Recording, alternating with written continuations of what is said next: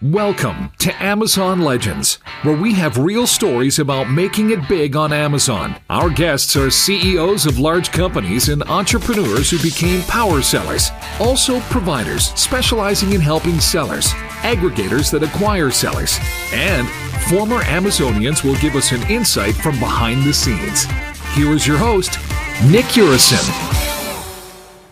Welcome to another episode of Amazon Legends. My next guest today has spent 20 years, 2 decades in e-commerce. That's since the beginning of e-commerce, almost. Just a few more years. Yeah, that was the genesis with public and private companies. So he knows scale, he knows startup, he knows struggle. So in every sense of the word. Today, he's the president and CEO of PDMG, which is a full-service Amazon agency that only works on performance. So a lot of agencies go out looking for retainer, but this is all about results. And when he's not working, he likes to play tennis, ski, run, and spend time with his wife. Hopefully not in that order. So with that, everybody, meet my guest, Phillip. Welcome to the show, Phillip. Thank you, Nick. I'm glad to be here. Thank you. Yeah, so I feel like, it's one of those speeches people give at the Oscars and they forget to mention their wives. So I hope your wife won't mind mentioning her last. I hope so also. Yeah. So, you mentioned, I introduced you that way. So you work on performance. So something that you do very well must be what? Complete that. We grow sales. Exactly. Without that, you're not getting paid, right? Correct. If we don't perform, we don't produce income for the agency. Yeah, exactly. So eat what you kill. Precisely. That's the entrepreneur's motto. That's what we do. So, of course, there's a lot of killing sometimes, but not much eating. But we're not going to talk about those. So tell me, how do you grow sales? Nick, we concentrate on basic 5 tenets or principles, right? We keep things pretty simple. First thing we really do is we partner with our clients. It's, this is a partnership. We communicate quickly, often. We dialogue with our clients daily on email, often, several times a week on phone if needed. So there's a real partnership there. We like to be very transparent, insightful. I always like to tell, prospective clients or clients, I feel like we're Sherpas on Everest. We know the terrain and we like to sort of give these insights and help them navigate the platform.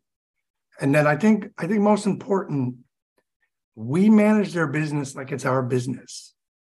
Since we work for commissions and we're performance-based, we in essence, we get a piece of the company. Without being an owner, we take first distributions every month. So we know how important that is. And so we really value that fact. Mm-hmm. So I understand that's your work ethic and the principles on which you operate in terms of maintaining your relationship. So what I want to know is the actual craft. So growing the sales on Amazon. So how are you doing that? What is your methodology? What is your secret? So part of the 5 principles that I was talking about, one of them is partnering, but the foundation of success on Amazon and the reason why we're successful is inventory management. Okay. There are so many things that sellers can focus on, and I feel oftentimes they're distracted. You cannot sell when you are not in inventory. So part of what we do is literally, It's, the foundation of everything that we do is making sure that we're in stock. We run reports, we communicate, we send either weekly or twice a month inventory recommendations. We follow up with our clients throughout the process. We build the shipments. It's fully turnkey, because if for a majority of our clients, Nick, we do everything because we can't wait for them to do it. Now, there are instances where the clients will want to, keep things close, or maybe have an in-house personnel do that. But for a majority of our clients, we run the inventory reports, we give them guidance, we make sure we've got proper coverage, and then we build the shipments, soup the nuts, and that's really the foundation of what we do. So in addition to making sure that our clients are in constant stock, we do a lot of other various things around advertising, content, data science, metric management. And so, like I said, these are really the 5 pillars that we do. And we just keep things very simple. So like I said, first thing is the inventory management, and we just make sure that we're constantly in stock. Yeah, because if you run out of inventory, you're dead in the water. It doesn't matter what you do, how good your content is, how well your advertising is, it stops. And if you're still driving from Google or Facebook, it's falling on deaf ears. So, okay, so I just want to give, if you like, an outline, because this is going to set the tone for our conversation. So 5 things that you do. One of them is about your relationship, so partnering with the company. So that part we understand. So take that out. That leaves us 4 key areas. First one, inventory. Correct. Second one is we're content creators. Content. The third one is advertising. That's obviously driving. And the last one is, I heard you mention data. So that would have to be like reporting and staying on top of metrics. So those Analysis. are the 4 key areas. Those are the 4 key areas. Correct. Yeah. Okay. And we keep, like I said, we keep things really simple here. You can overcomplicate or get caught in rabbit holes here of how to optimize a product. That, we just keep things simple. Yeah. So for our listeners, what we are going to create is a roadmap for you guys to not necessarily maybe do it all for yourself, but this is your roadmap to growing your sales in terms of what you should put on the radar screen as areas for you to keep close eye on. So let's now dig into each one, and then let's discuss some of the things that you do very well in each one of these areas. Perfect. So let's start with inventory. So give us your methodology, because there's 2 aspects of inventory management, right? So it's replenishment, which means that you better have enough stock to service your sales. Otherwise, there are no sales. So that means replenishing Amazon and replenishing your home stock, so that you can keep replenishing Amazon, right? Correct. Okay. So share with us your approach. How do you make sure that you always have enough at Amazon without overloading your Amazon inventory, where your IPI score takes a dip, and at the same time you're not carrying small inventory, so that you can keep pushing sales and then be able to service those unexpected demands that occur from time to time? How do you do that? That's a great question. We actually run, like I said, we're pretty data focused. We'll look at the trailing 60 days of sales. We will then refine that to the number of units ordered per day. We will take that and we'll try to understand what kind of coverage we'll need. And we typically, Nick, we try to keep our clients in stock at 60 days at all times, especially for their top sellers. We don't cut it close, right? I mean, oftentimes things are outside of our control, but in a perfect world, our top sellers are in stock for 60 days. And we constantly send in reinforcements weekly. And the reason we do that, Nick, is because we have to account for the unforeseeable. A trailer is dry docked and doesn't get received for a month. A shipment goes missing. So we need to make sure that we have a constant inflow of inventory. And that's really the recipe for our success, is we're very proactive in making sure we don't run out of stock. Running out of stock has ramifications far beyond just losing the sale. It'll also alter your advertising results. It will also alter your rankings on the platform. So that's why I brought up inventory management as the foundation of our success. Because if you don't stay in stock, it has a lot of ramifications. Yeah. So 60 days, is that 60 days worth of stock you keep at Amazon, or 60 days in stock in the home base? So it's 60 days in stock. So at any given time, we'll run a report. If we see a SKU that has 30 days inventory at Amazon, we will then make sure we send in another 30 days worth of stock on that shipment. So think of an ocean and the waves constantly hitting the beach. That's our methodology of just making sure we constantly have reinforcements for inventory. Okay.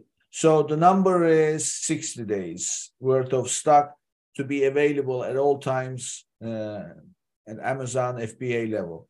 How about the home base? Because what if you one day, let's say that I'm one of your clients, okay, we're working very nice. I appreciate that, it's always based on results, but you come to me one day, or you log in, I'm assuming you have access to the inventory system. So you log in and you're going to create an FBA shipment. You need to send another, say, 250 pieces, and you only see 30 pieces in stock.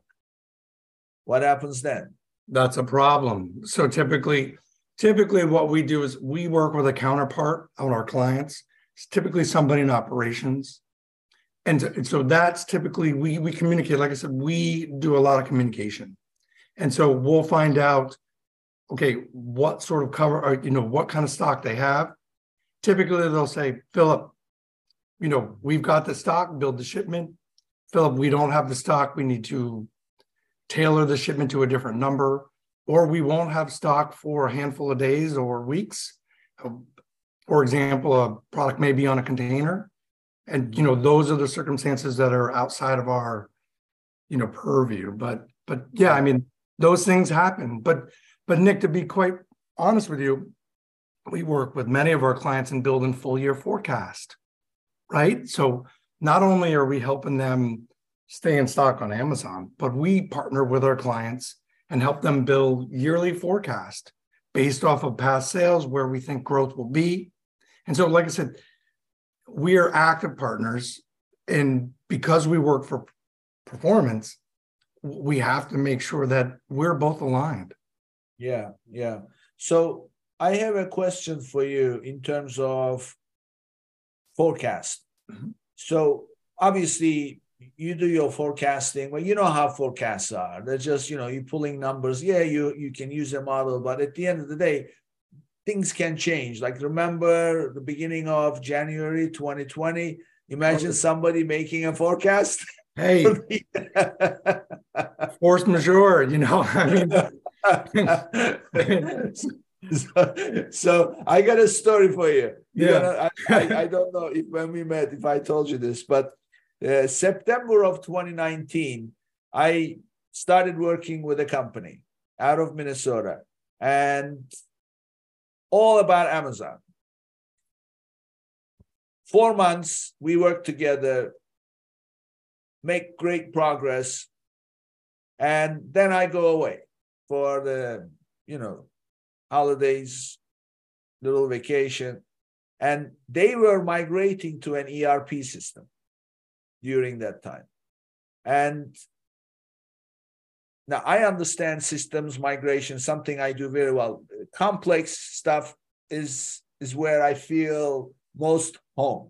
It's something that I enjoy. Systems, I enjoy solving complex problems. So I was intimately familiar with how it was going. And it wasn't going very well, but it's not my business. So I was out of it. So I come back from my holiday trip, January 10th, COO sends me a text. I fired so-and-so. And by the way, that was a Saturday. And says, I see the message, says, I fired so-and-so, who's the lady leading the migration. And it would be great if you could give me a quick call over the weekend. And I hope your trip was great. So I called him out. I said, what's up? And he said, well, I fired her. I said, listen, migrations are sensitive. Once you start, you can't stop. So what was your go live date and everything else? He said, well, it's we'll figure it out. I just wanted to see your take on it and blah, blah. He was basically asking me to see if the decision was right. So I said, yeah, you did the right thing. She was no good. So anyway, and then a week goes by. Now we need the systems for the Amazon operation. As you know, the inventory and all the sales, the financials, the metrics and everything. We need that. It comes from it's a larger operation. So I said, what are you doing with your migration? The guy is busy, he has no time, he's done nothing. I said, listen, let me lead this project. And he said, okay, what is that going to take? I said, well, it's going to take a lot of things. First of all, I'm going to have to come over and see. They are based in Minnesota. I'm in New York. So anyway, January 27th, 2020 is my first trip to Minnesota. We start working. I'm spending a week in Minnesota, a week in New York, going back and forth. And come mid-February, the lady who is in charge of sales walks into my office, says, hey, Nick, do you think you could help me with the orders I have? Because I have a hard time processing them. So I said, okay, how do you process them? She says, well, usually we put them in the system manually, one at a time. I said, oh, okay. I'll come see you in a second. So I go over, I'm going to her office, and I said, okay, show me the orders. And I'm looking to see a bunch of emails, or she'll open up a file. She'll show me she gives me a pile of paper, fax. No, in 2020, February. Anyway, bottom line, they had nothing, and they were getting bombarded with orders. She said, by the way, this pile is only from today. I'm getting one of these piles every day. So anyway, I set up batch processing. I do this, I do that. Migration, by the way, we threw it out because they were not ready. Okay. Yeah, that happens. Yeah. And I said, this is not going to happen for a year. At the very least 6 months, because it's going to take us a while to get ready. Their financials are not ready. Their processes are not, nothing is ready. They have no idea. They don't even have their receivables or payables. They don't know how much they owe. They don't know how much they are owed. So anyway, bottom line, we set up everything. And March 13th, I'm flying back home. I land in New York, and then the country went into lockdown. They had done $8.5 million in 2019, $3 million in 2018. Guess what they forecasted for 2020? What was the 2019 number? 8.5. I would have forecasted 12 to 15. By July, they had surpassed 30. 30. There you go. You know what they were selling? Sanitizer? Air filtration masks. There you go. Close enough. So good luck forecasting. I hear you. Listen, you've got to take your best stab at it. You got to draw some sort of directional compass. Yeah.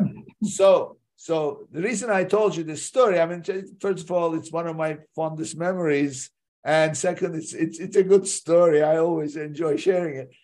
But it basically makes the case about forecasting. Be careful; you can't just forecast once a year. So my question to you is this: after that forecasting is done, how are you also staying on top of how much inventory they have in the home base on a regular basis? Just like you calculate for 60 days at Amazon, what is your calculation method to make sure they have enough in the home base? To be honest with you, Nick, we really just stay on Amazon. I try. We're not their Shopify.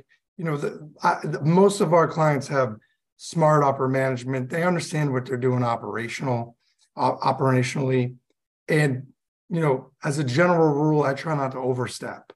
So we'll manage Amazon. We'll manage the Amazon forecasting and help them with that. But that's sort of our just as a personal style. That's sort of really where my boundary ends. Okay, so for the listeners' benefit, what I'm hearing you say is because you are the perfect provider for a seller. You are stepping in and doing the heavy lifting to make sure that you are doing everything that needs to be done because you have a stake in the game. So you are taking care of Amazon replenishment. Your approach is make sure you carry 60 days at all times, stay on top of it weekly. But what you are also saying is, I will work this way, but you better know your end in terms of what you should have in stock at all times, and then manage your own demand in terms of home base, other channels. That's the responsibility of the seller. So listeners who want to work with somebody like you, they also have to have enough so that they understand demand planning and they can support somebody like you. Yeah, absolutely. We're Nick, we're pretty selective with who we work with. We have limited bandwidth, limited staff. We need to make sure we have to do the same exact principles for a huge brand and a brand new private label seller, right? So we will do the same active principles, contacts, reporting, same type of campaign setup and advertising. And so we really need to make sure that we work with strong partners. And so part of that are these first discussions, and we talk about, sort of their infrastructure, their expectations of us. We talk about our expectations for them. We're not your typical agency. Yeah. And that's okay. That's a lane that I feel comfortable swimming in. Yeah. We'll take the road less traveled. Yeah. Look, I mean, this is also my philosophy. Rather than, it's not quantity, it's the quality of the relationships you have, the customers you have. And rather than make the same effort over and over and over, instead you invest in the relationship and then just scale the relationship. So, okay. So as far as some things that you mentioned, I know to you it's a natural, but for the listeners' benefit, I want to reemphasize that. I heard you mention that you have weekly shipments because you don't want to get caught by missing shipments and things like that. So share with us some best practices for somebody who is sending shipments, once a month or whatever, and keeping an eye, and then sending large shipments. Yeah. So what are some best practices? Yeah, great. That's a good question. So one of our tradecraft secrets is we tell our clients to pre-build pallets, right? Expect the orders to come in, right? So they'll pre-build either master cases if they're a smaller seller. They'll pre-build pallets for us. If large sellers, it's a pallet is one SKU. So we tell them to think, preemptive. We tell them, get ready for the orders. They're coming. We know their seasonality, right? We know whether they're a summer-centric client or a holiday-centric client or, a super niche centric client. And so we know when the business is going to start growing. Most of our clients have been with us more than 3 years. Mm-hmm. So we know their business inside and out. So that's one thing. And then another thing we do is when we do the inventory reports, we try to conform them to their master cases. So it's easier for them, right? So everything is pretty turnkey. We build everything, we get them the labels. All their team has to do is take the labels, print them, and place them on either the cartons or the LTL pallets or the full truckload shipments. So tell me about this thing that I usually recommend my clients, and tell me what you think about it. So I tell them, look, if you're gonna send 500 pieces, let's say, don't send one shipment of 500 pieces. Send at the most 2 shipments of 250 pieces, or, split it up. Don't put all the eggs in one shipment, and then suddenly few things can happen. That shipment may be delayed. It may be delayed in receiving. And I've seen situations where Amazon, the carrier delivers it, and it sits in Amazon facility for, I've seen it as long as 2 weeks before Amazon could touch and start receiving it. So, yeah. So that's why I say split up the shipments. Don't send large quantities. What do you think about that? Nick, what you just said is exactly what we do, but at a larger scale. We're sending weekly shipments. So that means if 1 week shipment gets stuck or lost or whatever, right, we've got the next weekly shipment reinforcement coming. So whereas you're saying, okay, strategically, let's do 2 shipments, one of the instances, a counter argument to that is, you may have added cost, right? Mm-hmm. Because you get economies of scale the larger the shipment, sure. Right? So we just think a little bit preemptively, and we just say, okay, it's the same principle, Nick, but at a larger scale where we're doing weekly shipments. And so we're literally doing the same thing. Yeah. And so the logic makes sense, Nick. Yeah. Okay. Because I had, I have a client, they sent a shipment. This is the first launch. So I said, don't send a big shipment, send a small shipment. They made a mistake and sent a very small shipment. They even split it further. It was a mistake.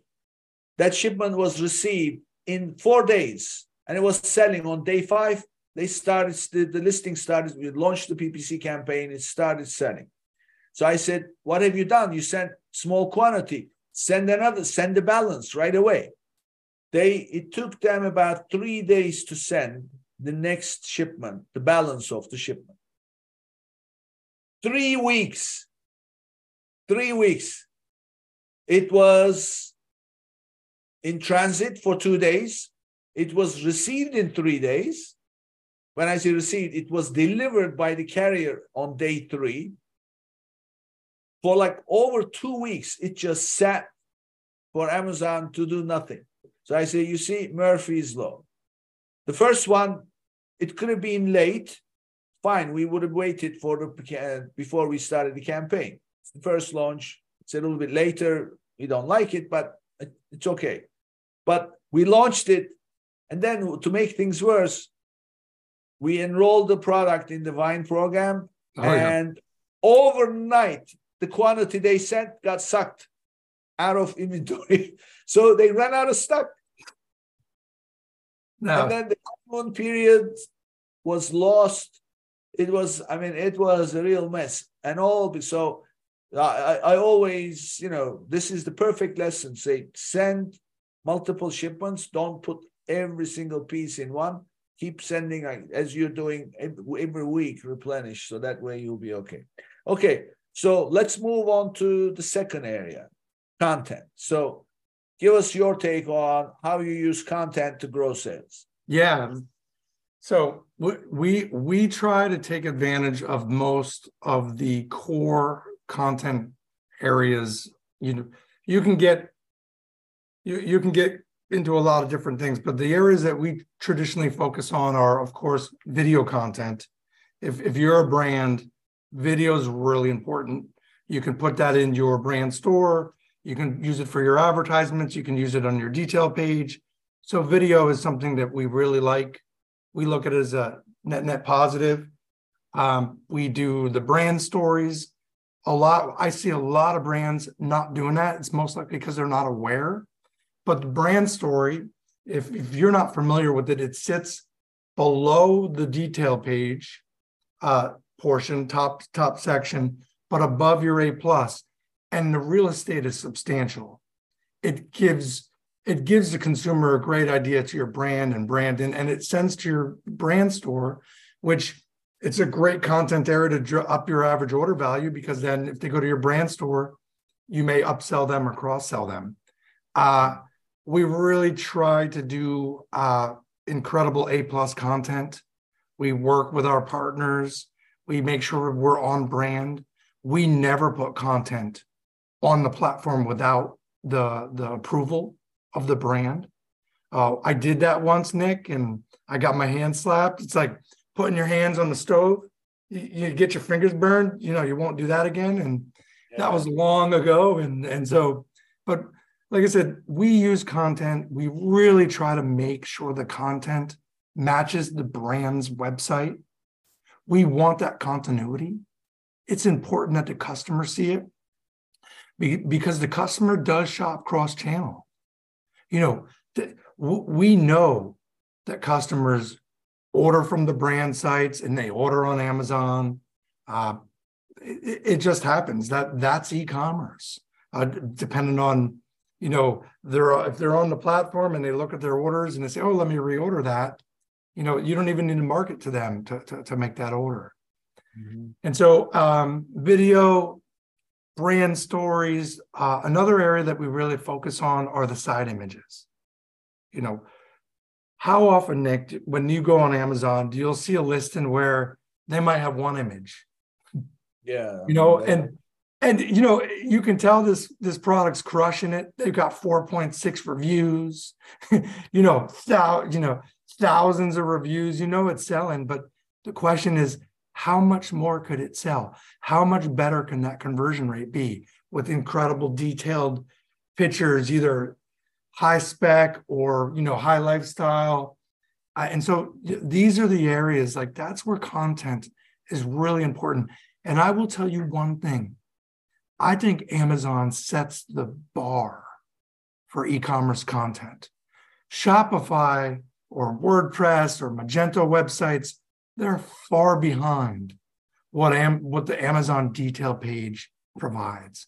And that's why I truly feel Amazon empowers the customer through the content provided by the seller. When the customer has more information, they're more informed to make that purchase. Yeah. I mean, the content is everything, because I always give this example. So let's imagine that you want to sell products. You come up with an idea, you produced a great product. There are two ways to sell it. Forget the online for a sec, conventional way.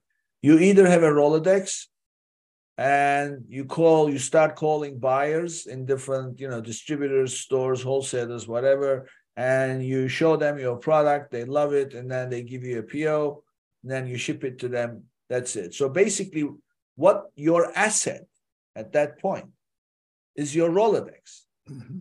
That's all it is. That's all you need to create a wholesale business.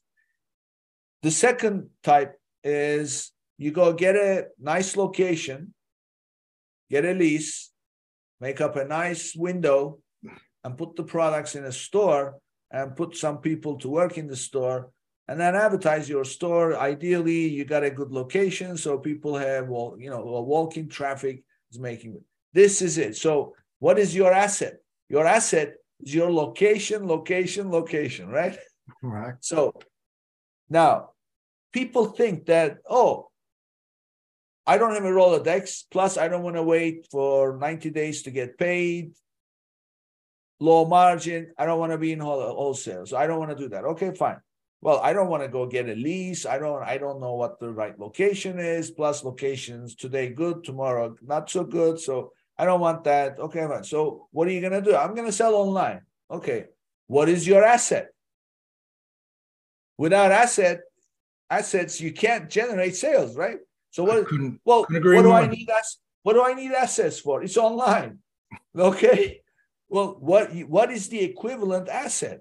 Well, guess what that is? Content and your technology infrastructure. That's right. So, when you say content is everything, this is the financial reason why you've got to establish that asset base. They're called digital assets.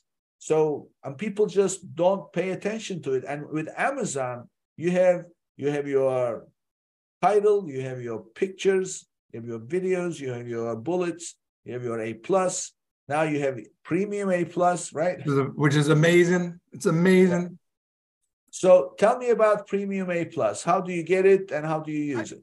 So it's not for everybody. So it's a recent rollout, is in beta, and there's criteria where you'll have to have developed a certain amount of pages in the past. But Premium A+ I think it's a game changer. It's truly a website within the detail page. Think about what I just said. It's that much real estate.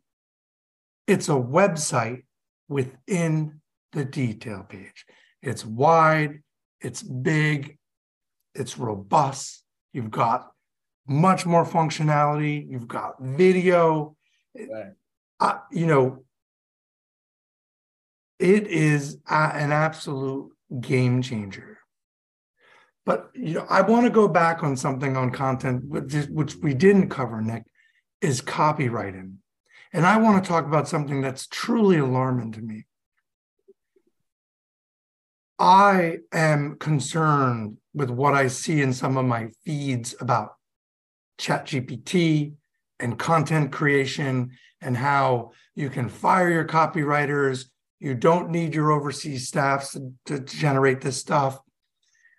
Now, while the content is amazing, it is not Amazon ready. It is not Amazon optimized. And so I see a lot of fodder out there about, hey, use AI to create content, put it on Amazon. And we've done analysis. I've asked ChatGPT for keywords, for Amazon search terms, optimized keywords, and they are not the keywords we would use. And the copy, we can use it directionally. We can use it as a starting point, but it has to be manipulated, and it really has to be tailored to the customer. And so I just wanted to bring that up because, this is emerging. Sure. And, everybody's talking about AI. And personally, I don't want to see anything about AI because it scares me. No, but I understand. Now, I do understand the benefits of it.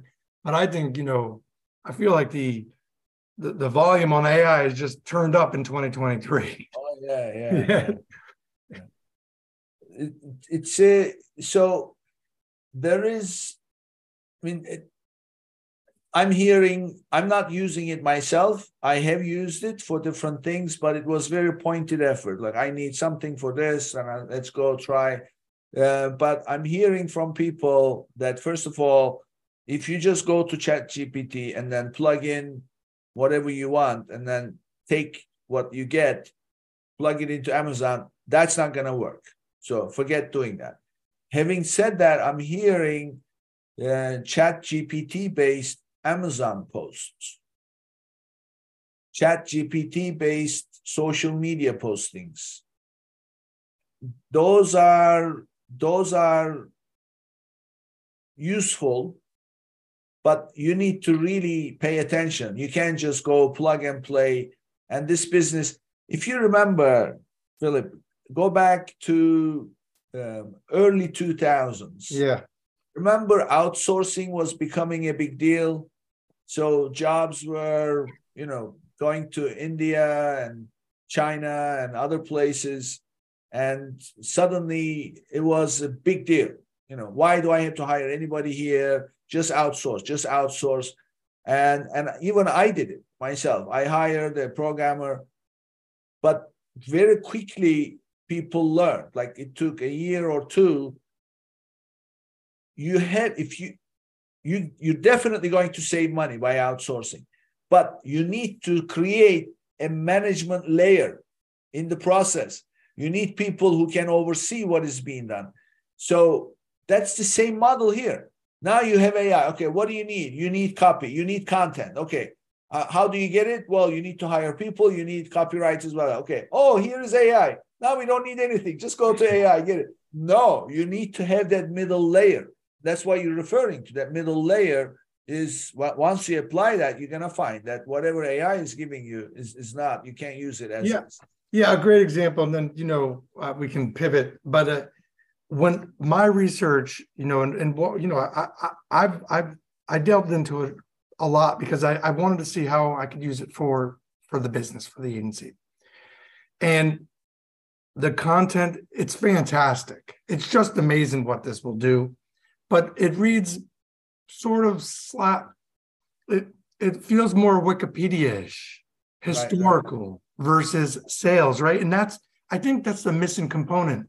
We're salespeople, right? We need to sell. If you're on Amazon, you are selling. You're not storytelling. You're not matter of fact. This isn't historical biography of a product. And that's how the AI, they're combing the internet and they're looking for resources. And the byproduct is something that reads like Wikipedia, because I think that's one of the wells where it gets content. Right. So let's move on to the third component, advertising. Yeah, so good one. Tell us your strategy for advertising. We're gorillas. We're gorillas. So we're old school. You know the term guerrilla marketing, right? Sure. This is not a new word for you, right? So we are guerrilla marketers on Amazon. Share some tricks. Yeah, we throw the kitchen sink at it, right? So I'll give you a great example. So sometimes for a top selling ASIN, that's a top seller, and listen, everybody, here, this is some good news. We'll create 15 different campaigns, advertising campaigns to support one ASIN. I'll call it sponsored product, sponsored brand, sponsored display.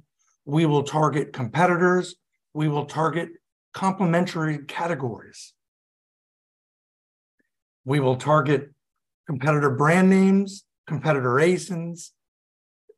It's just a full court press. And that's really, really our secret sauce. I have the ability when we take new accounts to look how the accounts were organized and managed prior to our management. I've seen accounts where it's been nothing but auto campaigns. I've seen accounts where it's been only broad match campaigns. We embrace that flywheel. We have an incredible structure. It's just absolute domination. And that's why, again, this is the difference between the performance model, Nick, and the retainer model. The retainer model is set it and forget it, get paid. The performance model is exactly what you said earlier. You keep what you kill. Yeah. If I scale a business from 10,000 to 100,000 to $1 million, I get to participate on every dollar earned. Sure. And so we have a vested interest to make sure we do everything possible. And I could go into this. This could be a full episode, but I don't want to do this, but it's a full court press. We optimize, we do campaign build outs. And honestly, we have a term here. We call it competitor conquering.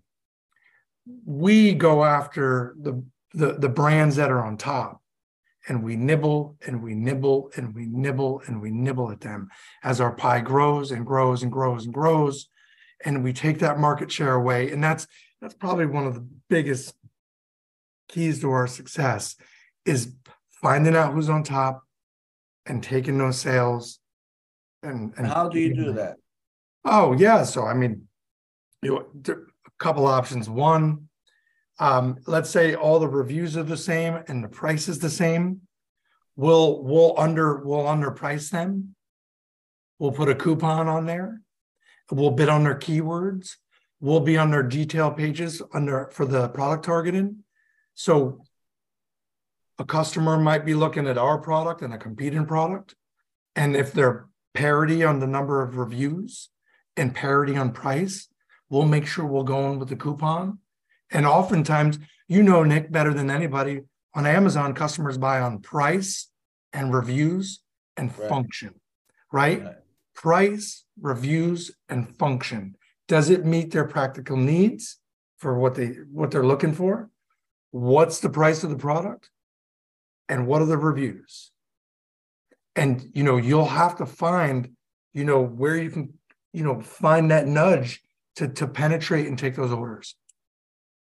So as far as targeting the competitors, are you doing that just by focusing on their keywords on the sponsored products, or are you also using on their product detail page? You also targeting in those areas? How are you targeting? So the two areas are primarily search results when they're, if they're doing a general top level search, search query. Let's say the competitor only has 5 products, SKUs. That's not going to take the whole screen, right? Mm-hmm. So we'll bid on their keywords on advertising. So we'll show there. And what happens, since you can't use the competitor keyword in your back end, that's an Amazon, that's a no-no, that's against the rules. But if you create enough orders on the competitor name, Amazon will rank you naturally. Right. And that's a huge, and so oftentimes, if it's much easier to do this, Nick, when it's a low SKU count for a competitor. Now, if a competitor has thousands of SKUs, it's a little more difficult, but you can do it at the product level, right? So let's say the competitor's name is blank Power Jack, right? So you can bid on the brand name Power Jack, and then when the customer search for that, your product will rank next to it. And so these are all sort of parts of our recipe for success. Yeah. So tell me about your experience with video ads. We like them. We think they're great. It's a great introduction. We find, so in my personal belief, and as our core beliefs as an agency, is the sponsored product is the workhorse for advertising. You get your best bang for your buck, your best ROI, your most sales. The second area is your sponsored brand video. It's more cost effective than top of search sponsored brands. Those are expensive, and it's within the search results, which is nice. And then people just like the video. And so if you can come with, and there's 2 schools of video, Nick. One is more of a brand focused video, or one could be sort of highly specified, technical with lots of information. We find those videos do much better than just a brand specific video, right? People want to know the information. How many calories does the product have? How much protein does the product have? How often do you use the product? They want to see that, and it just helps. To your point, it's great optics. How long is a good video ad? It should be less than 45 seconds. 45 seconds. Okay. Yeah. You know what I recommend? 15. Quick. Because what happens is, so there's a few different aspects of this, but almost all videos that I've seen, they all have sound, but by default, the sound is turned off. So do you want to have sound? Would you want to have sound on a video or not? So I say, yeah, you should have sound, but don't rely on the sound because people will have it turned off. The other thing that I say is make it no more than 15 seconds. People don't stay on a video unless, I mean, think about it. They are there searching products to buy. Number two, nobody likes to surf hours and hours looking for a product. People are busy. They want to go. They want to do their search. What is the definition of best customer experience? Go search what you're looking for. Click on the product that happens to be the perfect fit for what you want.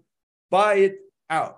That's what Amazon wants. So therefore, spending a long time. So therefore, putting videos, I tell my clients, you know, you can make a 30-second video, but definitely don't go beyond 30 seconds.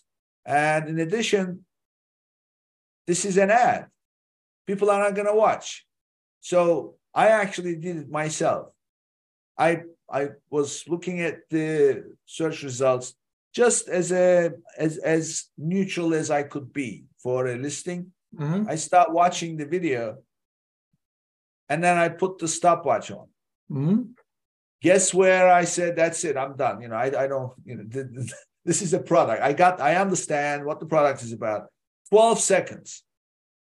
And I'm a pretty focused person, so I'll stay on something. But 12 seconds, I have no patience for it. So that's why I say stay 15 seconds, 15, maybe 20 seconds. That's enough. Well, one of the strategies that we do, Nick, is because to counter the volume issue, is a lot of our videos, I'd say the majority of them, we do text overlay. So it might be, you know, a still product video in motion. And so we will actually bring out the key features or the key benefits within the video. So there is motion. So we're reinforcing the bullet points. We're reinforcing the title. We're reinforcing the complementary product shots. And so, like I said, just a lifestyle video of a happy couple walking down the street holding hands, that has no benefit on Amazon. No benefit. Zero. Absolutely. Zero. Yeah. But if you can create, and you know, this is one of the things we do for our clients. We're not expert video producers. You know, I've seen cost $2,000, $5,000 a video.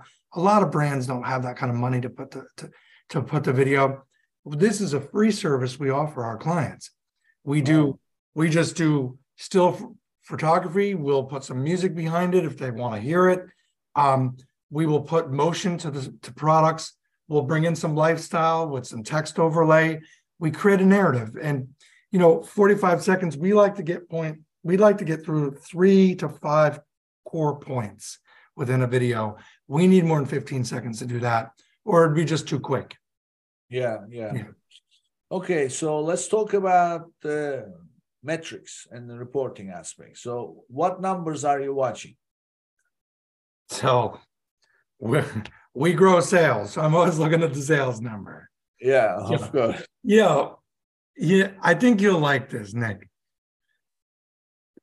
Just to give you a general sense of my management style and how, you know, my approach to the agency is every day I check the sales of every account in the morning and before I leave the office.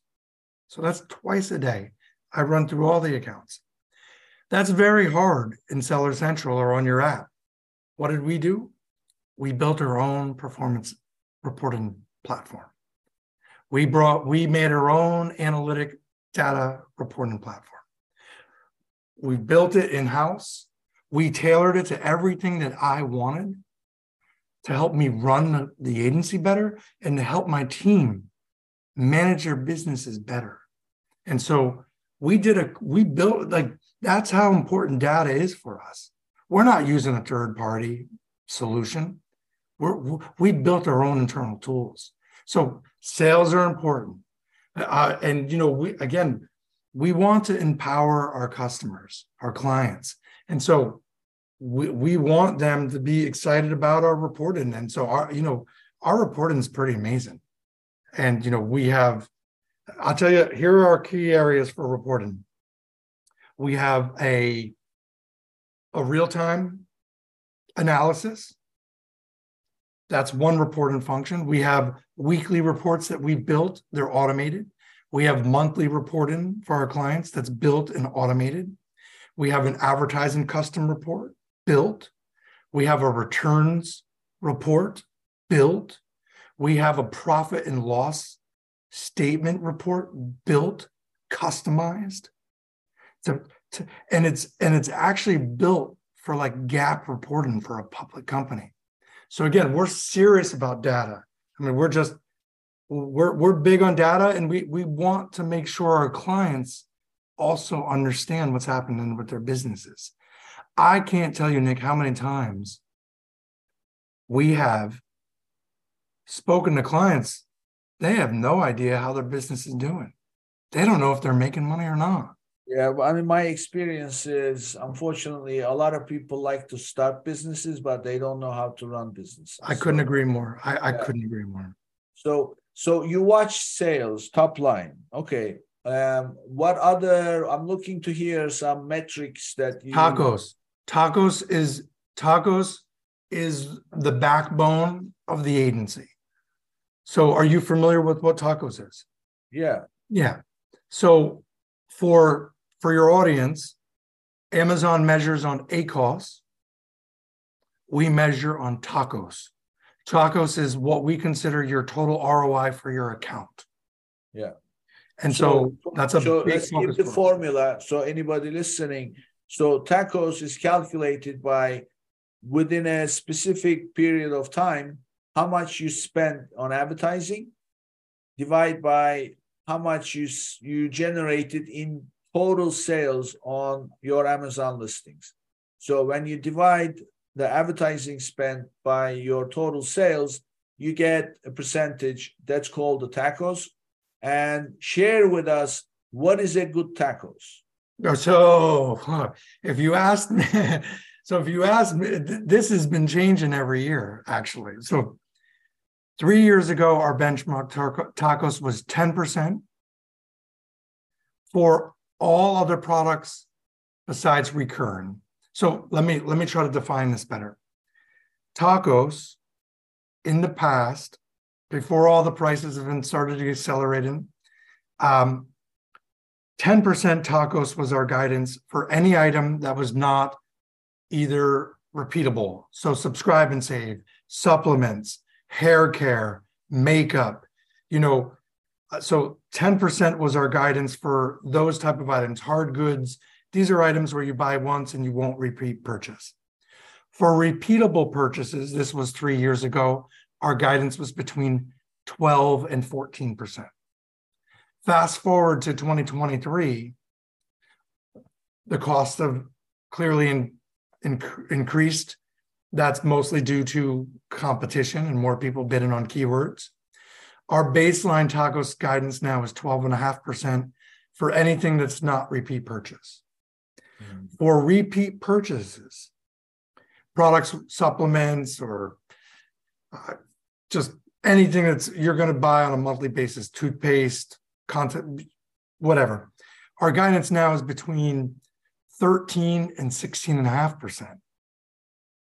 Now, you might ask, what's the variance? Why 13 to 16? That's a big gap. One of the factors that we look at is the brand analytics. If we see a high repeat purchase rate, we're going to say, hey, let's go to 16, maybe 18%. Let's grow this thing. Your product is clearly resonating with customers. They keep on repeating. So let's spend more money to acquire these and snowball the account.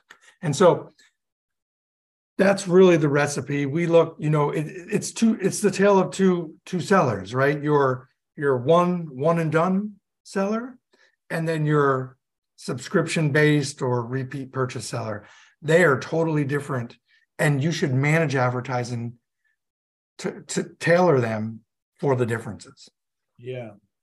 So we can go on forever on the metrics. That happens to be my favorite area. So, but we are running out of time. So let's get to know you a little bit. So take us back to your beginnings. Tell us, where did you grow up, and bring us to today. Yeah, so I grew up in upstate New York, in the Hudson Valley. I left New York. I went to school in North Carolina. I've moved around a lot. I lived in North Carolina. I lived in Utah. I lived in Boston. Now I'm in South Carolina. South Carolina's home. We very much appreciate South Carolina, and we look forward to spending the rest of our lives in South Carolina. So when was the first time you realized you liked business? Oh, this is a revealing question. Why do you think I ask? Yeah, this is I've always been a people person. So I figured sales would be the best avenue for me. What I realized, Nick, is I didn't like to work for anybody else. And so in full disclosure, when I started the agency, it wasn't Amazon focused. It was just digital focused, and I failed. But we know the story and how the story goes. Every entrepreneur experiences failure.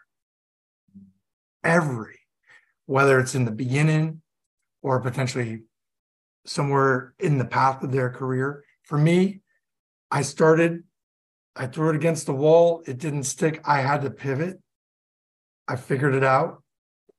I knew there was a gap with Amazon. So I focused all my attention and said, okay, and this is 7-8 years ago, how can I build a business to be that bridge between the manufacturer and the platform? And that's what I've done here at PDMG. So what I'm interested in is, when was the first time you realized, I'm talking about as a kid, like you were, because what I'm hearing from you is you were a people person, so therefore you felt that sales would be the best area for you because you liked interaction and you like people. But when was the first time you realized you were a people person? I think that goes back to sort of, I wasn't really comfortable as a child, right? And so when I feel oftentimes where there's a deficit, you overexert. And I think the people person was a learned response to sort of how I felt as a child. And so that's how I gained, skills in listening, skills in asking questions, and honestly, in sort of interpreting the conversation. I've always been very good at sort of understanding people, and I take these traits and I translate them into business, right? Mm-hmm. And that's how, when I take prospective calls, that's the approach I take. And we're really good at converting, prospects because they understand that there's a real person here, somebody who's listening. You are interested in what they are saying. Yeah, exactly. Yeah. So as a kid, so I want to understand, because something you said it makes total sense. You were asking questions to understand things, and in the process you became a people person, because they're asking, the effort to ask also comes with the listening, so that's interaction. So why was it that you felt you had to keep asking things? Is it because you were a curious kid, or what was the reason? No, I wasn't curious. It was I just wanted to sort of fit in. I wish I could tell you, oh, I was curious, but it's just, I think, I can talk just for me,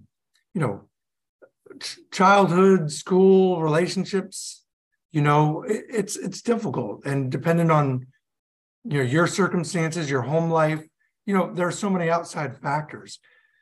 It was just, all I can pinpoint it is I was uncomfortable, and somehow the opposite of wanting to be uncomfortable and introverted, I felt like I had to do the opposite and get comfortable and get extroverted. Oh my God. You could have been an actor. You could have, because that's how actors become actors. Is it? I didn't know. Yeah. Well, yeah, because most actors are acting because they're not comfortable being themselves. Interesting. That's how actors become actors. They are actors. Have you ever had a relationship with an actor or Never. somebody? I don't know any actors.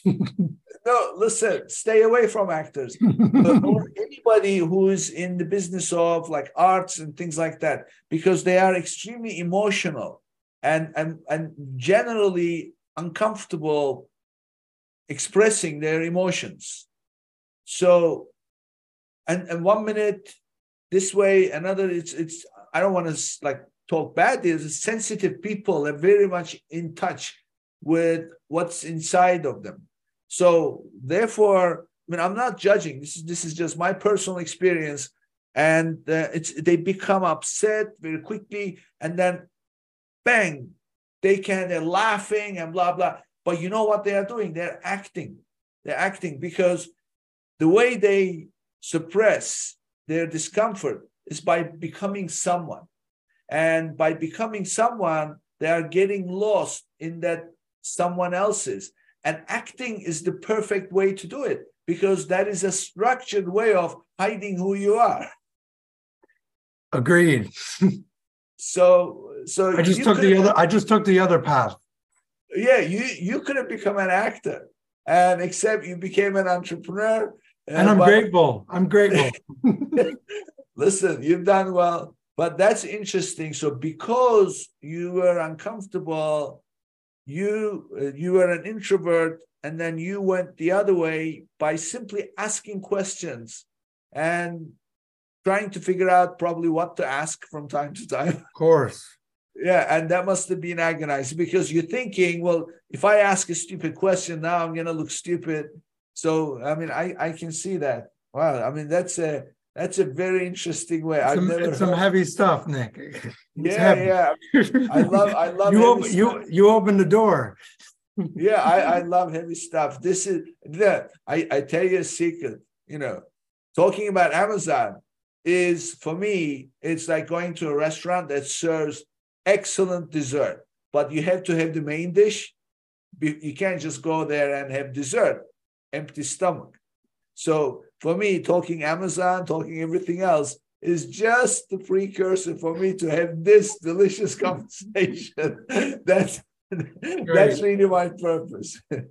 So, well, this is great. And you've done a great job, obviously, getting rid of the discomfort. But I have a feeling, still you feel sometimes that, what am I doing? I don't want to do this. I want to just stay quiet, be myself. No, I'll tell you, this is important for your listeners to hear. I'm no longer uncomfortable. Okay. And I'll tell you why.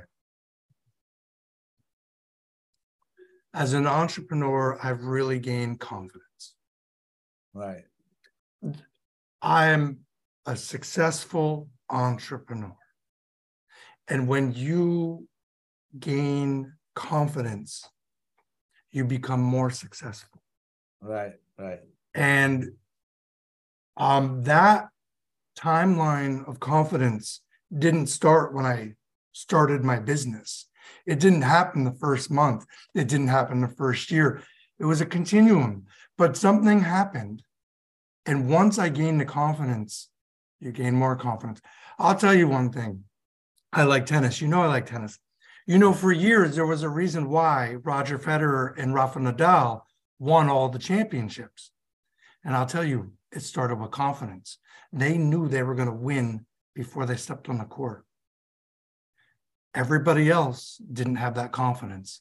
And that's why for close to a decade, Roger and Rafa and Novak won all the championships because they knew they were going to win.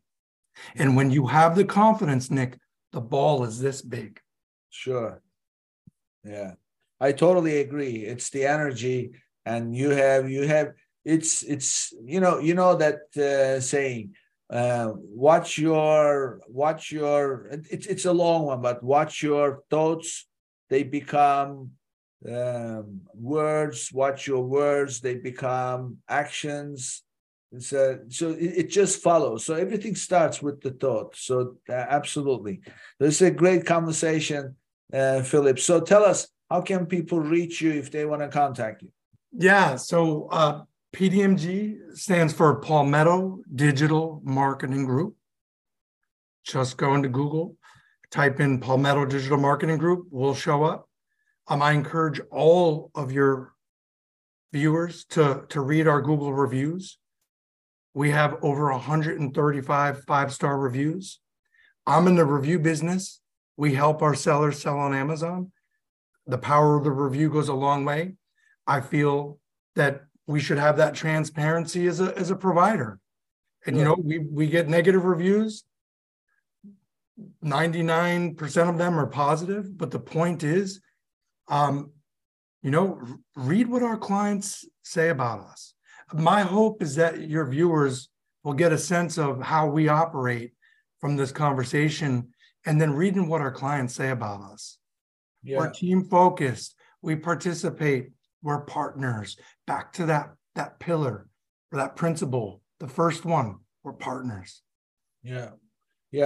I'm sure people will look it up. And I'm also on LinkedIn too, Nick. Yeah. People can find me and follow me on LinkedIn. Yeah. And everybody who's listening, you've provided a great outline for growing sales, and I'm sure they'll listen to it and put it to good use. Thank you for being here, Philip. Thank you. Thank you for having me. It's been a pleasure. And same here. And this brings us to the end of another episode, and I'll see you on the next one. If you enjoyed today's episode, be sure to subscribe, rate, and review the episode, and share it with someone you think would benefit from it too.